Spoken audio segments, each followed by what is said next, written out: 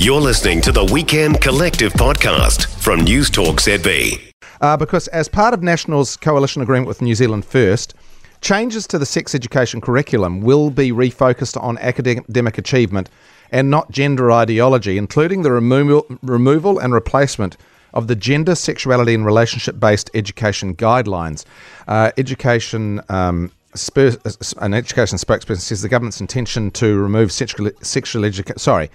Jan Tinetti, I believe, says the government's intention to remove sexual education resources and guidelines for schools will be a damaging step backwards for many young people. And Jan Tinetti joins me now. I did actually misspeak. My apologies, Jan, because I assumed you'd be at the big day out as some of your staff are, I think. But you're at home with food poisoning. I'm very sorry to hear that. Yeah, I've been very sick, so unfortunately I had to pass on the big day out, and I was really looking forward to getting there today, but yeah. I'm feeling much better than what I was. Well, that must be down to just us playing YMCA there, I think. Absolutely. You're talking my language, Tim. Talking my language. Yes. Anyway, hey, look, what exactly what resources are the government removing regarding sex education? Is it sort of a wholesale removal, or is it just certain aspects of it?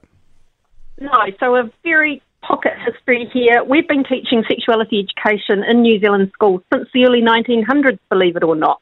In 2002, guidelines, relationship and sexuality guidelines were introduced to ensure that there was consistency across schools and good teaching was happening. They weren't compulsory, but it gave a guideline to how to teach a good program. In 2015, those were updated. Nikki Kay updated those, and the reason that they were updated then was because between 2002 and 2015, the world changed a lot with the advent of social media and a whole lot of different aspects coming into play. And then in 2020, they were updated again. The reason that they were updated then was because parents reached out and said, there's a lot of bullying in schools that's happening, and what is happening about that? So that element of the relationships was added in 2020. It's those guidelines that help schools teach the best relationships and sexuality education in schools that the government has said they will be removing with the coalition agreement. There would be those that say, I mean, I don't know if you listened to Christopher Luxon's State of the Nation's speech, given that you were at home and obviously glued to that speech, but he did point to, and I think this is uncontentious, we've got some big challenges, don't we, with education.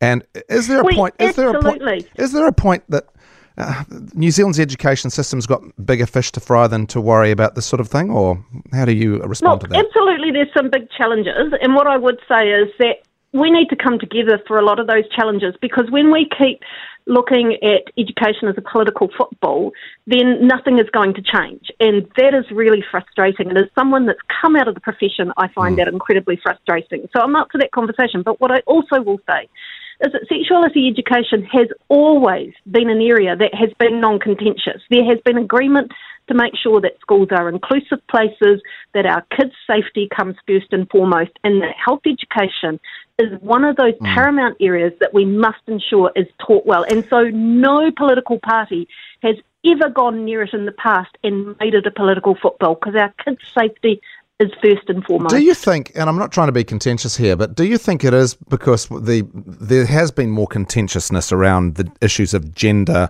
and identification and things like that and biological sex? Do you think that that's been the ingredient that's brought this into the contentious sort of part of politics again?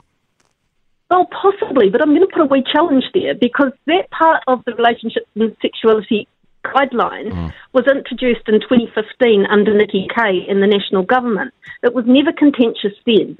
The reason that it has become contentious now is that we have unfortunately become privy to an international culture war around this. Now, we need to make sure that our kids are safe, that there's an inclusive environment. And if kids are working through gender diversity, then schools should be a safe place where they're able to do that, not somewhere where they feel odd, not somewhere where they feel different, and somewhere where other children and young people are actually learning respect and learning around diversity within those schooling systems as well. How do you actually approach some of this stuff? So, for instance, Christopher Luxon has said, I think, in the past, sexuality issues should be dealt with in the home. But, of course, New Zealand is a multicultural country, and we have people of different religious convictions, some very conservative, whether they've been Christian or Muslim. How do we How do we teach this stuff without intruding into that space where people are like, hang on, back off. This is something we want to deal with at home? Look, and that's the beauty of the health curriculum in New Zealand. It is the only part of the New Zealand curriculum where it must be agreed to by the parents. So there's a consultation period that goes on every 2 years with schools. That doesn't happen to any other part of the curriculum, but the health curriculum, that has to happen. That is legislated. And at that point, they come up with an agreed curriculum. But if a parent then says, look, that is something that I'm not in agreement to, within legislation, they are able to write to schools and say, I want my child withdrawn for that particular part. But I have to say, Tim, that there are other parents, and I was one of those parents that was very happy that the school was there to support me at home, because my kids did not want to listen to me when I spoke about those things. Yeah. I mean, it is a tricky one, because not every parent who's uncomfortable is going to say no because they don't want to single themselves. You know, there is a stigma to some of these subjects, isn't it? Do you think the guidelines maybe reached a little bit too far? I did see a couple of things where I thought, oh, that's very young to be talking about some of those issues. Have a good look through those guidelines, because they do talk about those issues in schools, and they do talk about schools where there is great diversity within the population of their schools and how to deal with that, what groups that they can go to talk these things through with. There are plenty of groups out there, and plenty of government groups that have helped develop the guidelines. They haven't been developed in isolation. There's been a whole lot of input from different religious groups. It's an area that I'm really passionate about, because I go back to the fact that it's keeping our kids safe. Yeah. Do you think if it weren't for the, do you think this is all on New Zealand First? It's a coalition thing, or what? Yeah, look, I hate to say it, but I'm going to. I do believe that, and this is where I think it's getting dangerously close to those conspiracy theories, and that worries me that our kids are privy to that. Okay. Hey, Jan, thanks very much for your time. Really appreciate it, and, good luck getting over the lurgy. Appreciate it. Thanks, and I look forward to more village people. Okay, stay tuned. Thanks very much. Okay, that's Jan Tinetti. She is the Labour's Education spokesperson, of course, former Minister of Education. I want your feedback on that as well. And you know what? These issues are tricky because there's always a level of subjectivity to it. But all I can say is that the stuff that I've seen that's been presented to my kids around sexual education and tolerance and all those, and understanding people are a bit different, I don't have a problem with it. And I think Jan Tinetti's got a point. I think she mounted her argument really well.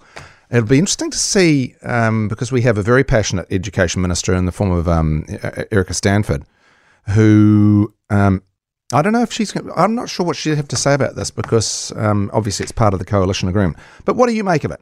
There are two questions. We got the State of the Nation, completely different questions. Got the State of the Nation, Christopher Luxon's, what did you make of it? And do you think it loses something in the fact that it's such a rah-rah rather than a more serious address to the nation about what the challenges are? And also, on the sex education thing, do you think Jan Tinetti's got a point that this is something that's been done under, I don't want to say dog whistly, but a reactive sort of approach to things that actually, when you look a bit closer at them, there's really nothing to worry about. That's my stance on it. I tend to be on Jan Tinetti's side on this one. 0800 80 1080, text 9292, and don't worry about the email because we're here for the feedback now. We're going to do that right through till 4 o'clock. This is News Talk ZB. It's 22 minutes to 4. Yes, you can sail the 7 seas. In the Navy. Yes, you can put your mind at ease.